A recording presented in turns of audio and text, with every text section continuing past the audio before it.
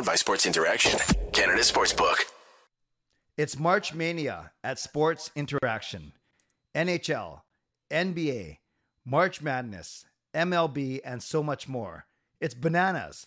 You can play Pinata Picks and Minute Madness, exclusive games with insane odds that you can't play anywhere else.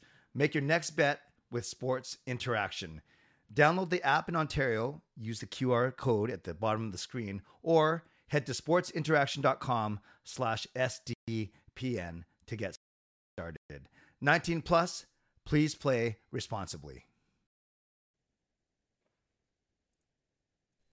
It's March Mania. Whoops, I always play that twice. Hey everyone, and welcome to Game Over Vancouver. I am your host, Canuck Clay Emo, on a night where the Vancouver Canucks lost. They lost to the visiting Los Angeles Kings, a team that they can usually beat quite handily, but it wasn't tonight. The Canucks lose 4-1 to the visitors. And not only that, we saw the debut of Akito Hirose. I love those half Japanese guys that come in the league. And we also saw the end of Elias Pettersson's 14-game point streak. So I'm not here all alone, but before I introduce my guests, I want to invite you to like this stream, to subscribe to the SDPN channel. We cover all 7 Canadian teams with these Game Over shows. And in fact, I think tonight we're also making history that we started last night. Right after this, the timing is going to be so good, you can go over to another SDPN show. We're doing our second SDPN Game Over WrestleMania.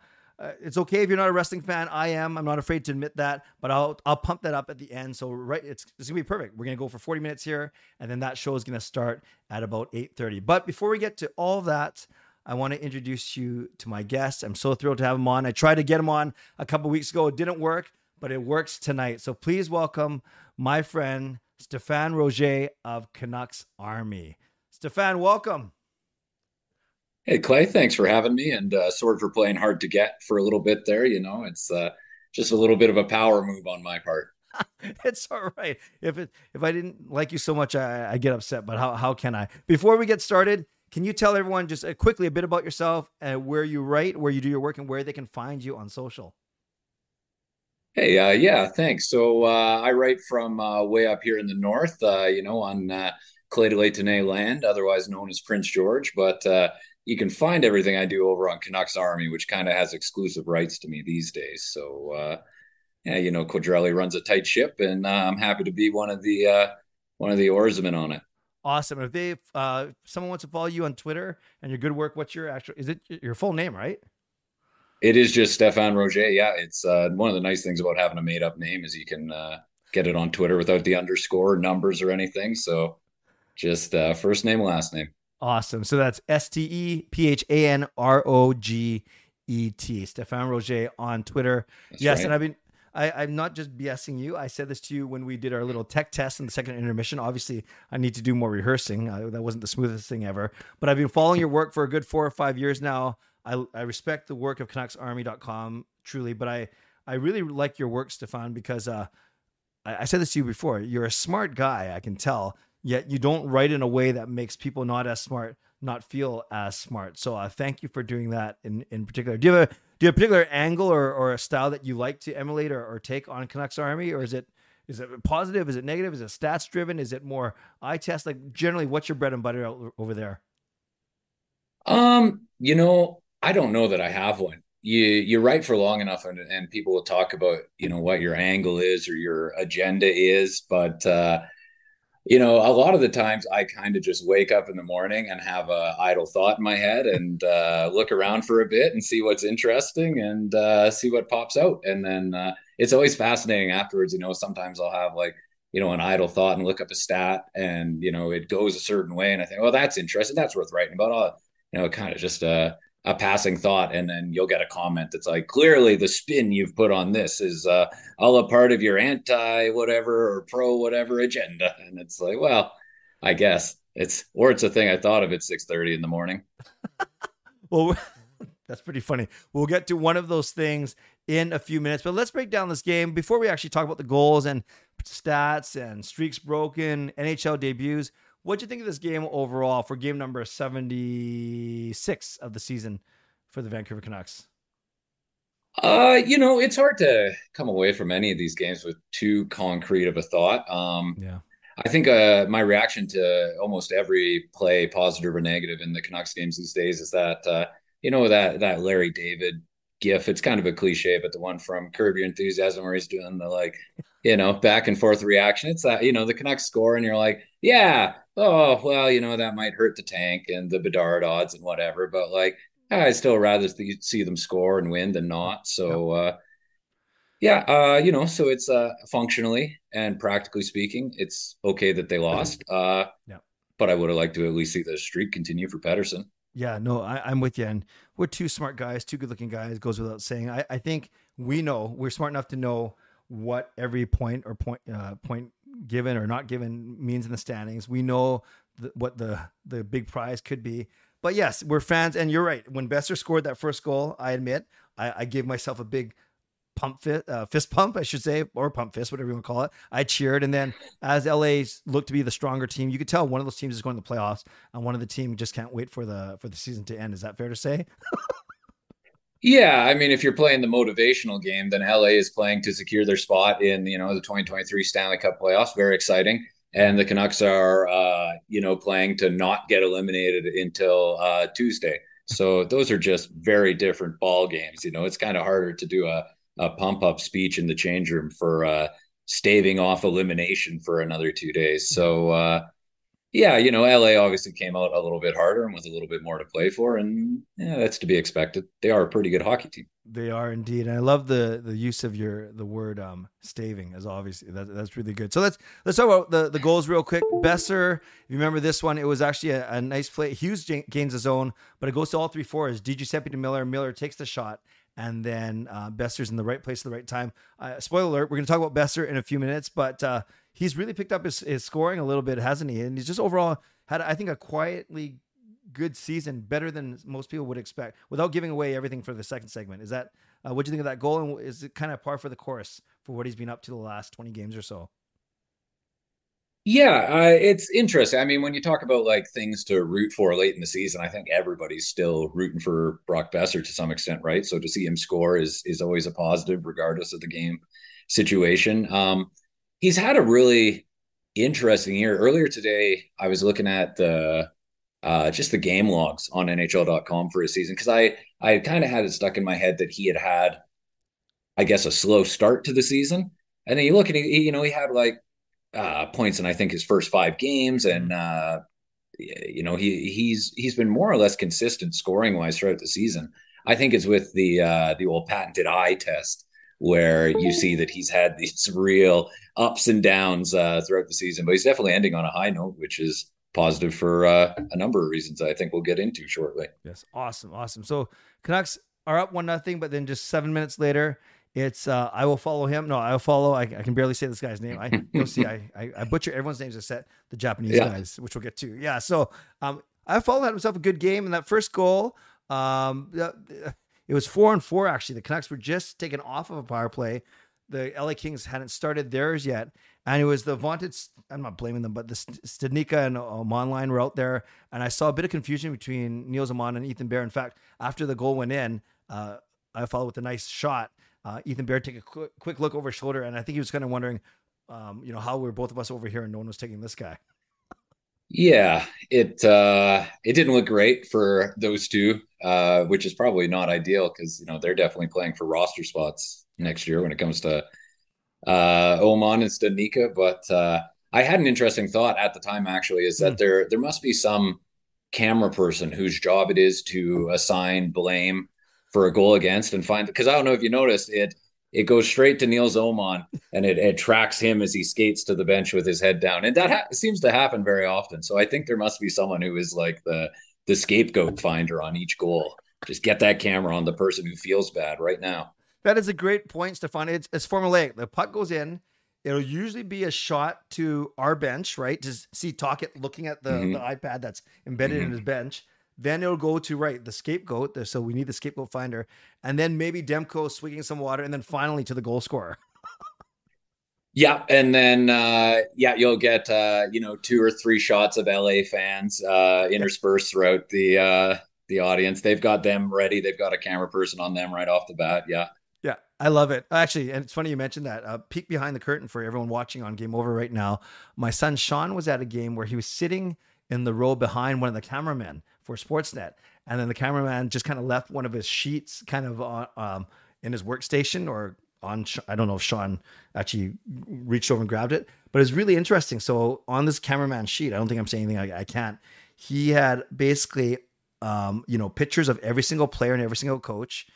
And then he had certain players that he was supposed to focus on.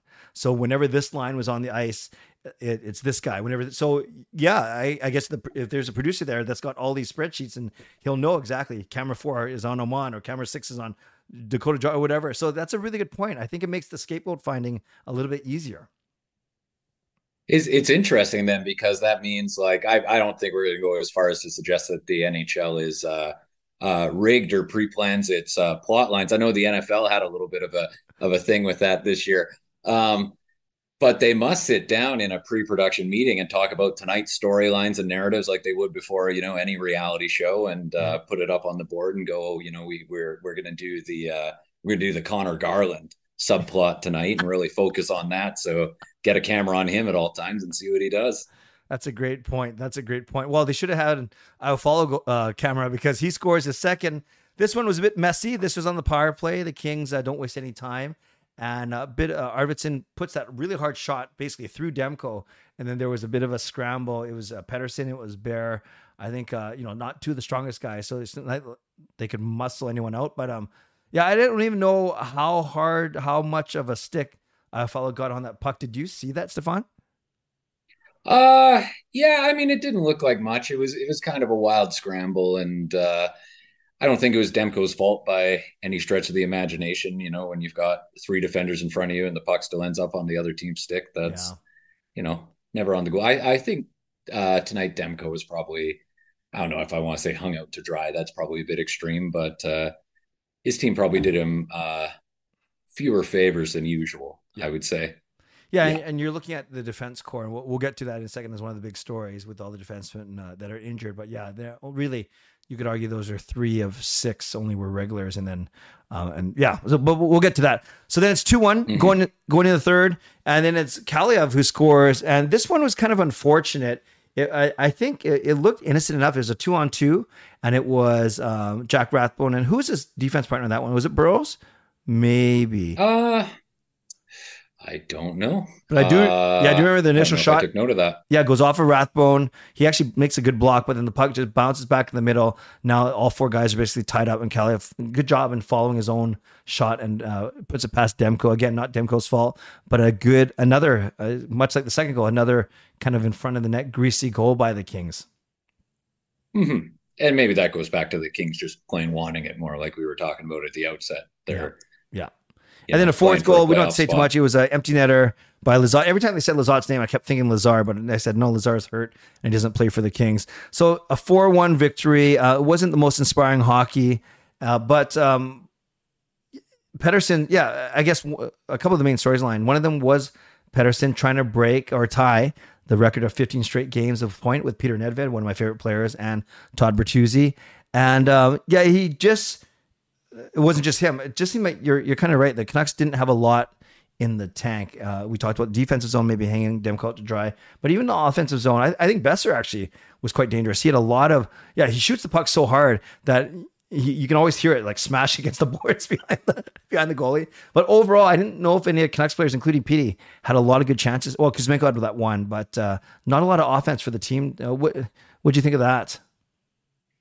Yeah, they just seem to be, I guess, frustrated a lot in their attempts. You especially felt it at the end as I'm sure Pettersson started to feel that point streak start to slip away. Like, sometimes point streaks, you think, like, who really matters? It's kind of this innocuous thing, points in a row, who really cares? But I think it matters to the players. And I think Pettersson was clearly aware on some level that he was, potentially chasing a franchise record. And you could see the squeezing of the stick a little bit more as the game progressed, and especially with the goalie pulled at the end. It was one of those things where, like, they pulled the goalie, but they were clearly trying for Pettersson there. I think there was a moment, I hope I'm not misremembering this, but where Hughes, with the goalie pulled, had the puck in the slot and very clearly could have taken a shot, but I don't know. Maybe I'm imagining this. They almost like calculated, okay, no, it's been 2 touches since Pedersen. We got to get it back to him before we make any shot attempts because we're really going for the streak. And if, Miller and Besser touched it in between, it's no good. We got to reset and get it back to Pedersen. That's how it felt to me anyway. So. No, it's funny you mentioned that, Stefan. I felt the same way. I didn't count it with as much detail, but you could certainly, as 2.5 minutes left, PD basically didn't change until the empty netter. He just kind of stayed there, and that's a really, really good point. It would be nice. It'll be another nice story in in a season where there weren't a lot of good stories, quite frankly. Now, yeah, but yes. it's just numbers. It's just stats at the end of the day. It's not something we're going to remember too much one way or another. So tell me, what'd you think of the debut of Akito Hirose?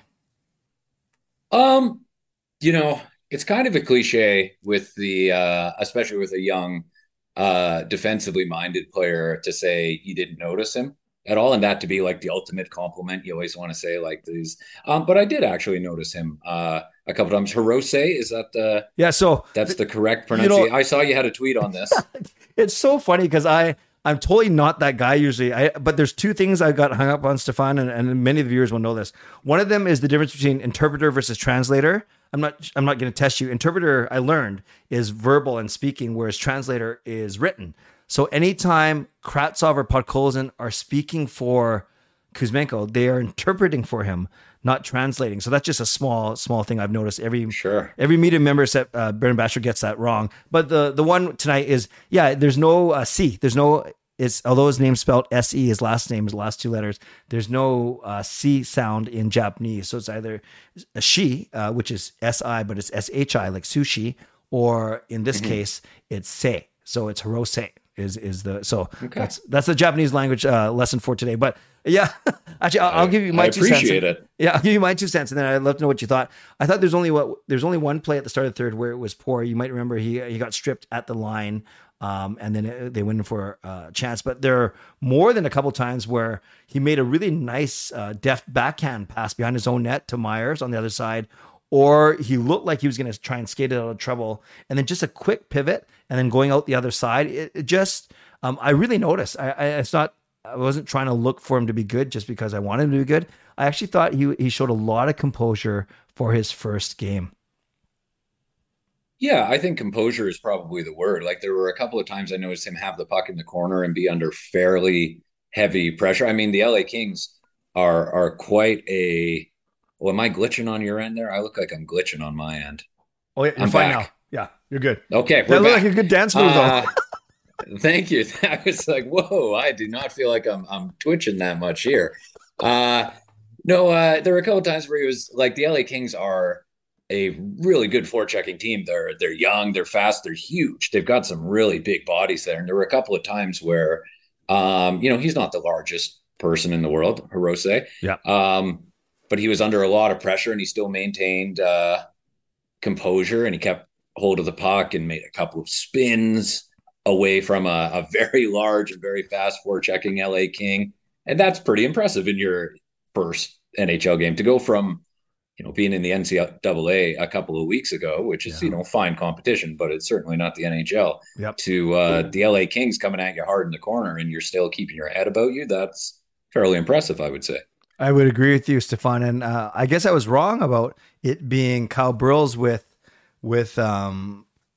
Jack Rathbone in the third Kings goal, because Burroughs is the only defenseman who actually ended up with a +1. So it was actually Bear was a -2, so maybe it was him. And then Hirose, as we talked about, was 0. It was even with 1 hit, 2 blocks. He also had 1 shot attempt, but it did go wide. So here's the last thing I'll say about this game. Would love your thoughts on it, and then we can move on to some of your work. Is the defense, when you heard the stat, there's 15 different defensemen that have been used this year, which is pretty crazy.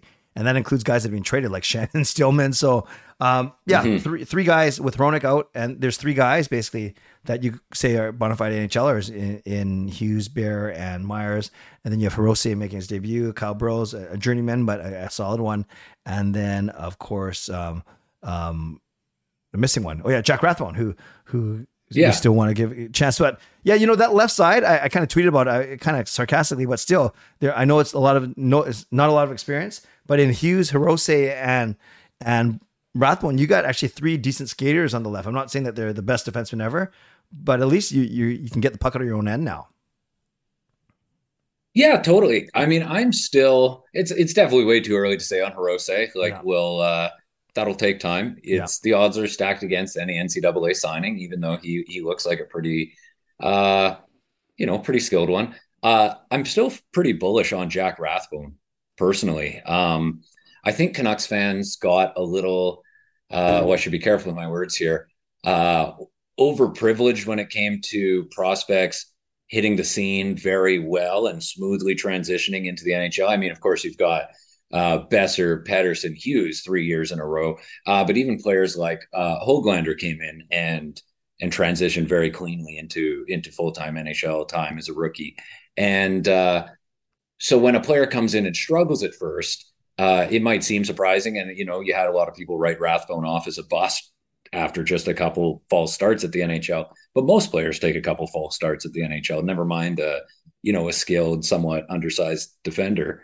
I think he's looked great since coming up. He had a good season down in Abbotsford. He was one of the top scoring under 24 players in the AHL, not just defenders, like players, period. Right. So among those genuine prospects, he was still highly rated in terms of scoring. And I think he's looked certainly the best he ever has at the NHL level since coming up this time. And I'm still pretty optimistic in him working out in the long term. I'm with you. Would you... Okay, I'll ask you this last question for the segment. Would you be okay with a left side of Hughes, OEL, Rathbone next season? I mean, no. I mean, sure, I would be, because next season is not the be all and end all when it comes to, making the playoffs or anything like that. Yeah. So ultimately I would be. I don't think Rathbone is probably ready for the top 4 yet, if ever. Like he does, well, I don't know if I'd say ever, but definitely maybe not yet. And I don't think OEL is made for the top 4 anymore. And Tocchet can talk about the glimmer in his eye all he wants, but I don't predict that comeback story is going to come to fruition, personally speaking. Yeah. So I still would. I'm very big on. I think the team. The 2 missing pieces are another top 4 right-hander and another top 4 left-hander. And I think you ultimately will end up splitting Hughes and Hronek and giving them each another partner. But, I agree. Yeah. But if it's next year, then who cares? I could live with it. if OEL is still around next year. Right. Hint, hint.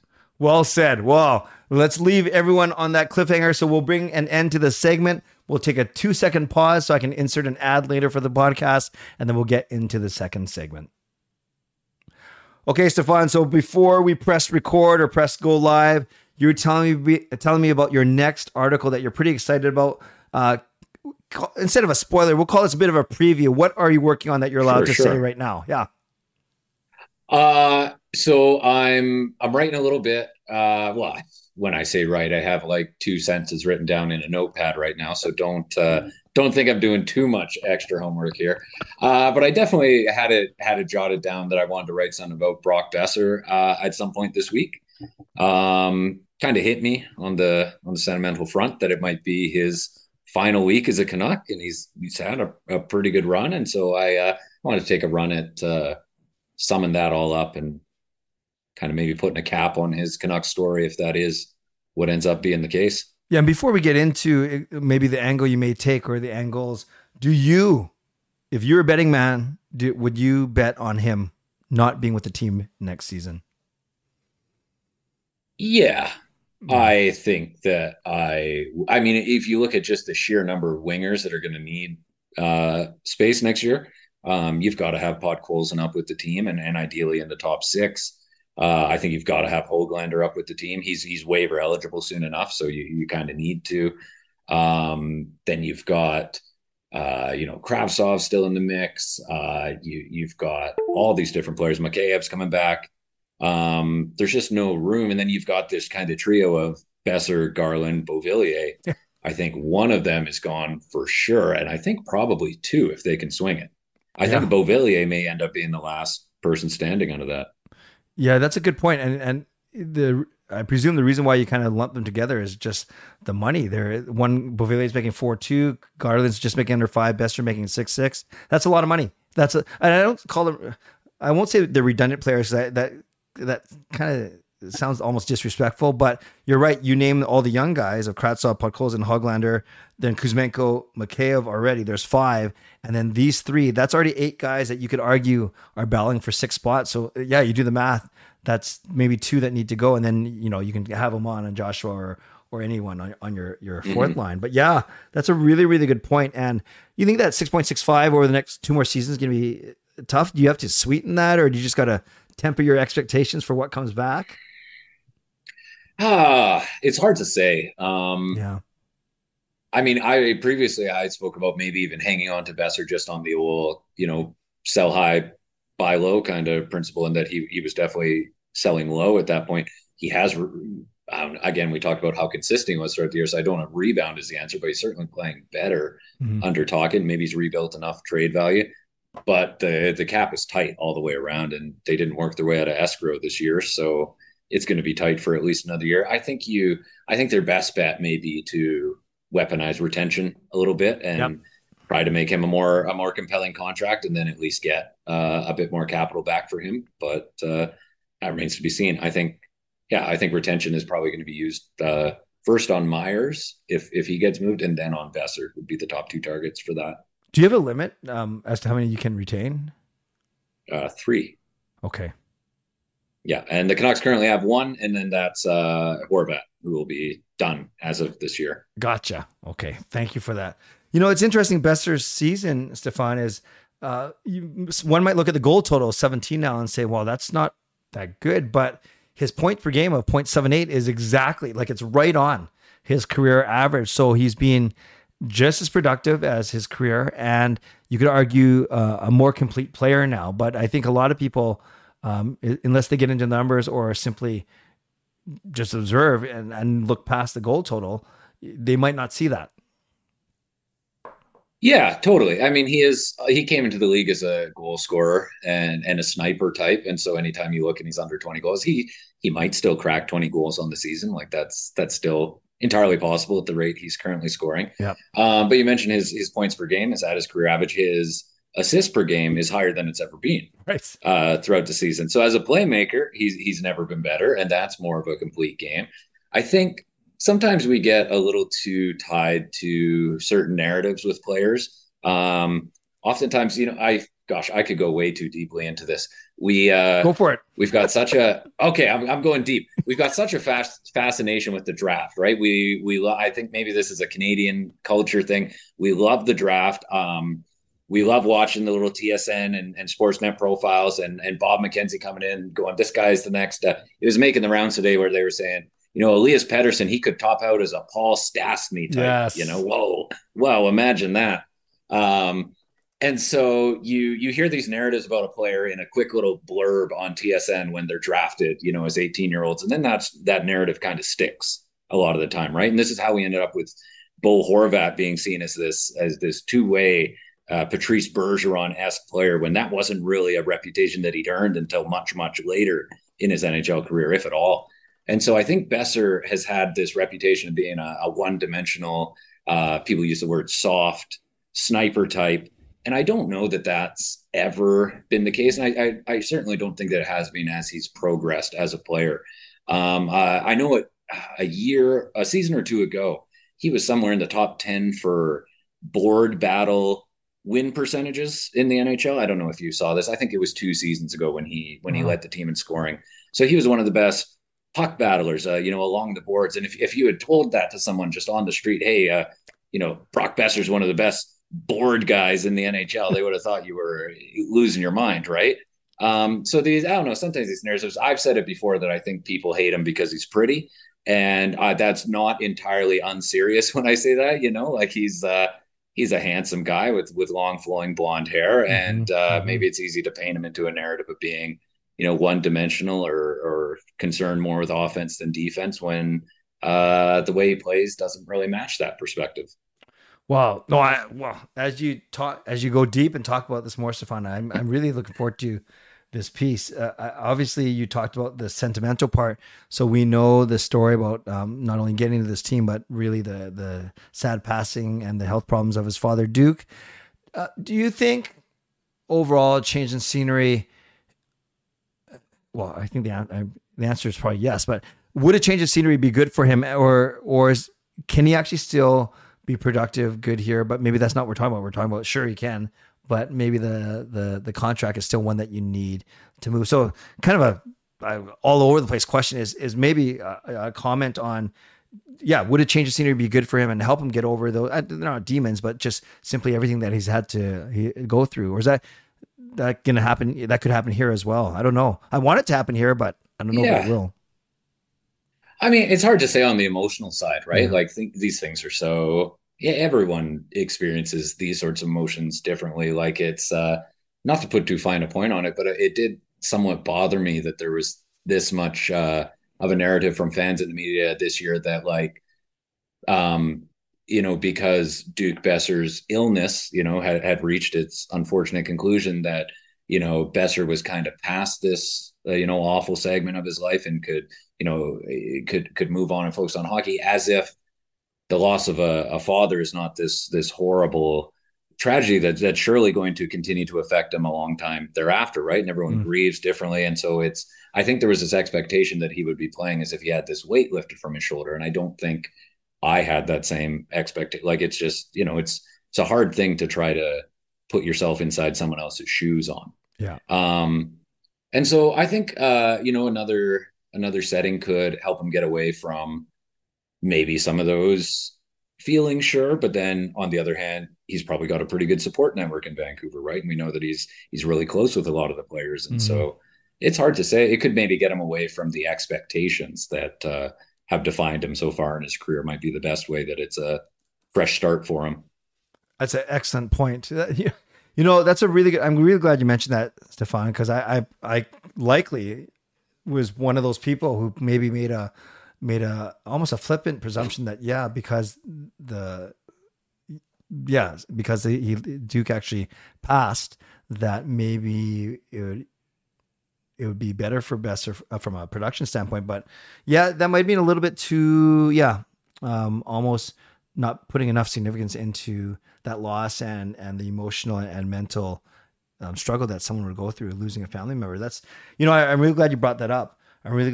So, and he's even come out and said that it's been a very tough year for him emotionally, hasn't he? Yeah, he has, and it's it's not just that. Of course, it's all these injuries that he's had to overcome, and the false start where he had his he had the hand injury, and then he played a few games, and it literally burst back open, which is like a very good metaphor of Brock Besser's career. At one point, this is a little inside baseball for you. I think after either the first or second injury, I got a message from David Quadrelli saying, can you write this article? And then sometimes he'll just give me a title and ask me to spin on it. And it was A Brief History of Brock Besser Not Being Able to Ever Catch a Frickin' Break, I think was the proposed title. And it's true, right? Like, I think in all his time in Vancouver, he's started the season healthy once out of 6 runs at it or something like that. It's something along those lines, right? Where it's just barrier after barrier after barrier. So again, where people would call him, soft or something like that, he's overcome a great amount of difficulty, far more than the average player, I'd say. And he kind of kept smiling throughout it all. Have you always been a fan of Besser, Stefan, or is it something that happened recently, or you've always liked him? No, I've definitely always liked him. I think if you followed the team through the kind of darker post 2011 days, Horvat arrived first, but Besser was the first to kind of, really spark that hope that there might be brighter days ahead, where he came in after his college career and scored however many goals in his brief little audition, and then started taking off as a rookie. It was, I think he kickstarted the new era in a very positive way. So I'll definitely always have some positive feelings for him on that regard. That's a great point. I remember even making comparisons of, could Horvat and Besser be the next Sedin's. Like I remember even I didn't write a good thing I did a whole vlog about it, but yeah, I remember having those kind of sentiments. And that's a really good point too about the draft, because the prior year, 2014, was Jake Virtanen. So we did Horvat in 13, Jake Virtanen in 14, and even back then, people weren't sure if that was the best pick. We know what's happened since. And then yes, back on track 2015 with Besser. Then off the track again, 2016 with Juolevi, and then you go Petey Hughes, Podkolzin, not bad. Yeah, after that, yeah. Mm-hmm. That's a really, really good point. All right, so we got that. So I know you just got 2 lines on a notepad right now. I don't know, like for good writers like you, how quickly it is. Does that mean, 2 lines now? Ha ha ha! It'll be up on Tuesday, or is this a 2-week thing, or I don't know how often they make you write. Tuesday might be a bit much. I think Wednesday is when this one is expected, actually. So actually wasn't that far off. I think. Yeah, I think I pre-planned the headline to start with entering what could be his final week as a Canuck. So I think I do have to wait until it is technically his final week or potential final week, which I think is Wednesday. So right. Yeah, because the Canucks don't want to jump the headline. Yeah, and potentially his last week and a half, it just doesn't look as good, I guess, on a headline. No, too wordy. Hey, on that note, sorry, total sidebar here, but on the sentimental side of things, occurred to me today that it may have been Alex Edler's last game in Vancouver today. He's a soon-to-be 37-year-old pending UFA. Unfortunately, left the game with an injury, which, again, is very, almost symbolic of Edler's time with the Canucks. Yeah. He day late and a dollar short, despite his best efforts many times. And so it's unfortunate if that is the last time he gets to skate on Rogers Arena ice, but not, kind of in keeping with his long-term Canucks narrative, unfortunately. Yeah, that's a really good point. I don't know if you were watching at the very start, because he was in the starting lineup, so they did a close up on him, and he's got the white, hair and his goatee now, and and then he goes and flattens Quinn Hughes behind the net. Yeah, it's very strange to see him look so old, because you see every NHL player get old, but he's gotten grizzled. Like you see the years and the games on Alex Edler's face. He's got that kind of like broken smile and stuff now. And when I really started following hockey very closely, it was actually right when the first lockout occurred. That was when I was kind of getting old enough to really truly follow it.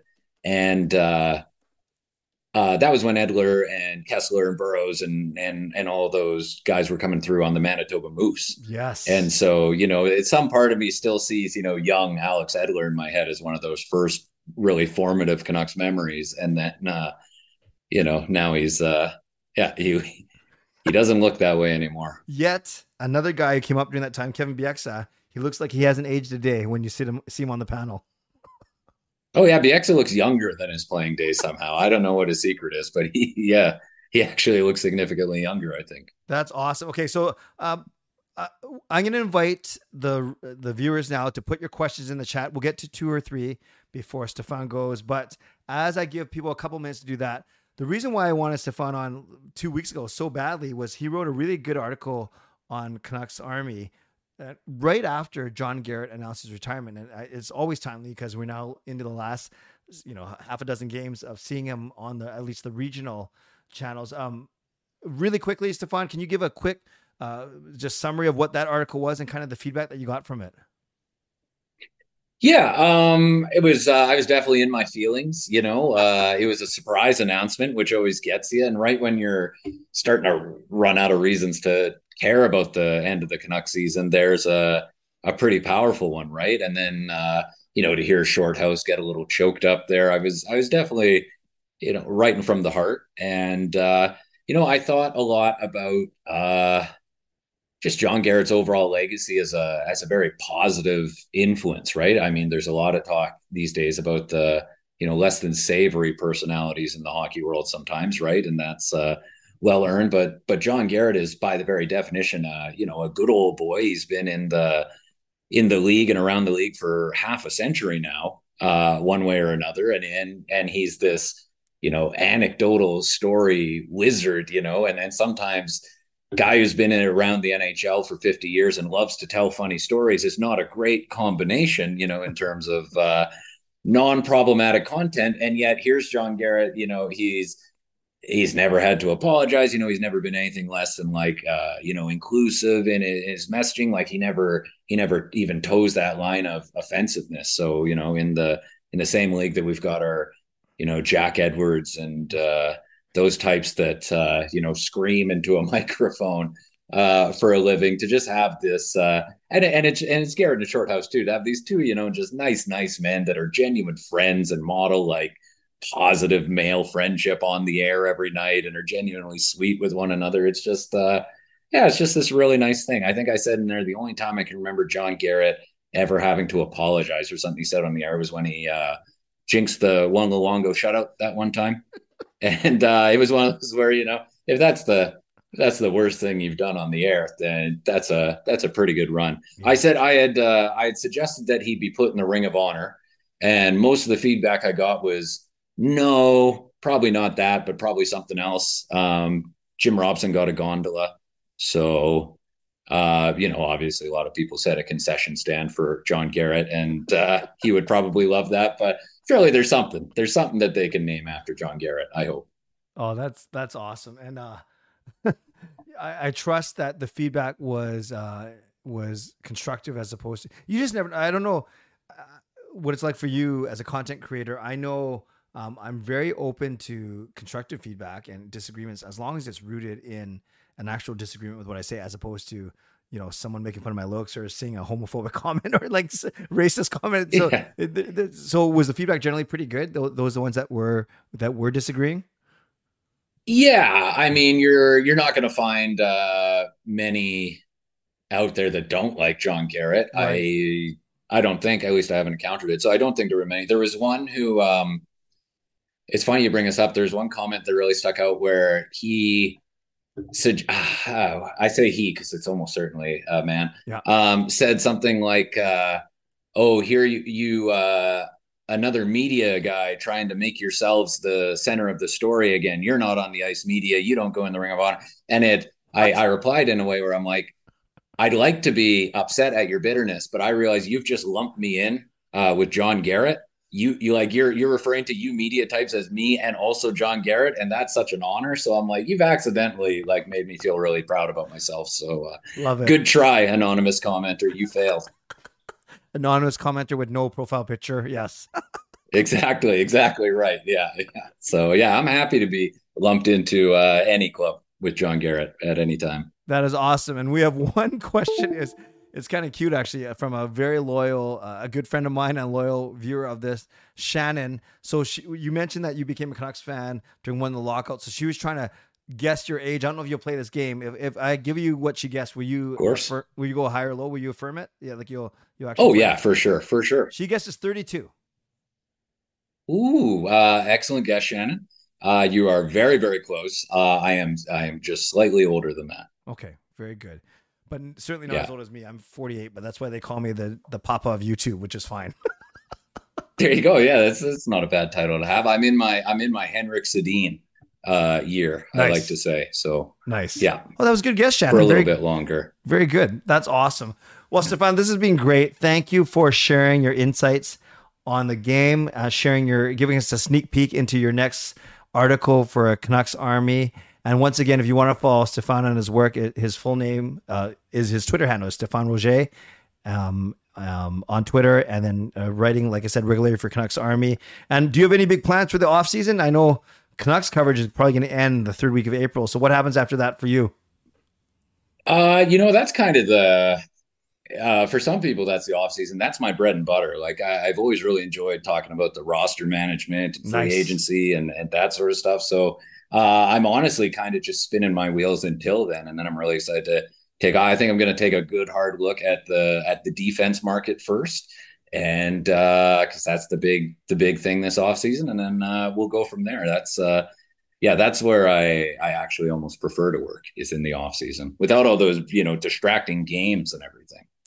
Exactly. Yeah. Who wants to talk about those? Well, thanks again, man. Yeah. I look forward to consuming your content throughout the off season. I know a bunch of the viewers here will, now that they've met you. And man, I would love to get you on my own channel then, if I know that you really get into the free agency, the trades, the draft, all that kind of thing. I would love to continue to connect with you in terms of content, if that's cool.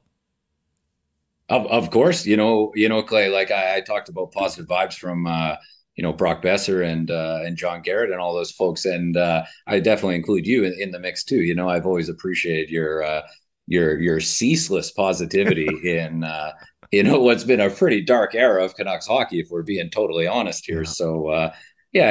You always put out the very good vibes, and I appreciate that. So I was very happy to get the invite to you tonight. Thank you. It'll be all worth it once they're raising that cup, whether it's in my lifetime or yours. We will remember this day. We'll remember this day.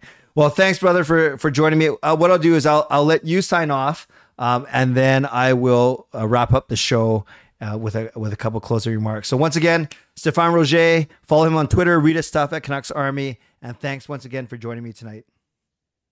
Hey, thanks for having me. Anytime, pal. Thank you. All right, talk soon. Thanks, bud. Bye. Bye. There we go. That was Stéphane. He is awesome. Make sure you follow his stuff, his work at Canucks Army. And like I said off the top, he's a bright guy. He's a very good communicator, and not yet he writes in a way though that's easy to understand, easy to digest, and simply makes a lot of sense. So once again, I appreciate all of you for joining me. On your way out, make sure that you like this video. There's only 4 likes in here, but we got up to 30 people in here, so that ratio is not the best. So like the video on your way out. That will be awesome. Also, make sure you subscribe to SDPN on this very channel, and you can also subscribe to me. I'm Canuck Clay, both on Twitter and right here on YouTube. If you like Canucks content and you want more of it, although many of you in here are regular viewers of me already as well, I thank you. I will be doing my own show 2 hours from now, starting at 10:30 Pacific on my own YouTube channel. Continue to break down this game and continuing to build community out here out west. So it might be late for some of you watching in the East. I'm just looking up the next show. The next game is the Seattle Kraken. It is Tuesday night, April the 4th. And it looks like that it'll be Samantha Chang hosting Game Over Vancouver on Tuesday night. So make sure you join her and the community at the conclusion of the Canucks Kraken game on Tuesday. So once again, thanks for being here. Always appreciate you. We never take you for granted. And the Canucks lose 4-1 to the LA Kings. Akito Hirose debuts, and Elias Pettersson's point streak is snapped at 14 games. Thanks for joining. Tuesday night, Seattle Kraken, Canucks, Sam doing Game Over. So as always, stay safe, stay healthy, take care of yourselves, and take care of each other. And earlier today, I had a couple people actually call me self-centered, but that's enough about them. Take care, and go Canucks go. Good night, everyone. Game over! Powered by Sports Interaction, Canada Sportsbook.